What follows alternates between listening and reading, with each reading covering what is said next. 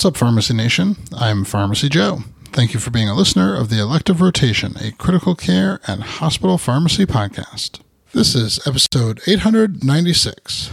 In this episode, I'll discuss the effect of unnecessary long-term continuation of newly initiated stress ulcer prophylaxis in the ICU on morbidity and mortality after hospital discharge. I have all the evidence supporting today's show linked up in the show notes at pharmacyjoe.com/episode 896. ICU patients are routinely started on proton pump inhibitor therapy for the purpose of stress ulcer prophylaxis. However, PPI use often continues after ICU and hospital discharge without indication.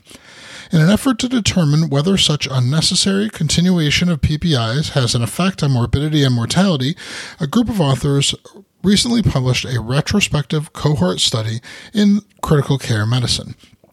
Over 11,000 patients were analyzed from a German insurance database of patient data.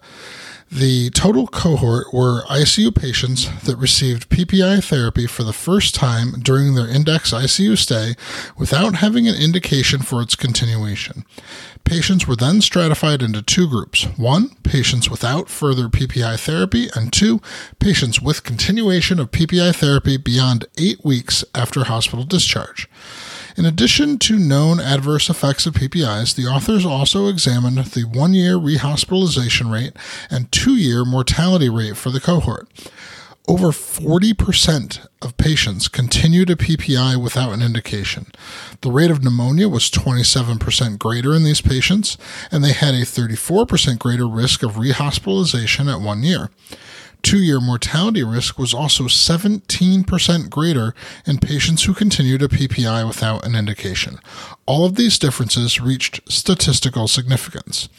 The authors concluded these data demonstrate that an unnecessary continuation of PPI therapy after hospital discharge may significantly impact morbidity and mortality. To avoid potentially harmful overuse of PPIs, intensivists should ensure timely cessation of a temporarily indicated PPI therapy. Now, while this is a retrospective study that cannot prove causation, the potential exists to have a positive impact on clinically meaningful outcomes like rehospitalization and mortality with the simple intervention of PPI discontinuation when there is no indication after ICU discharge. To access my free download area with 20 different resources to help you in your practice, go to pharmacyjoe.com/free. Thank you so much for listening. I'll see you in the next episode of the Elective Rotation.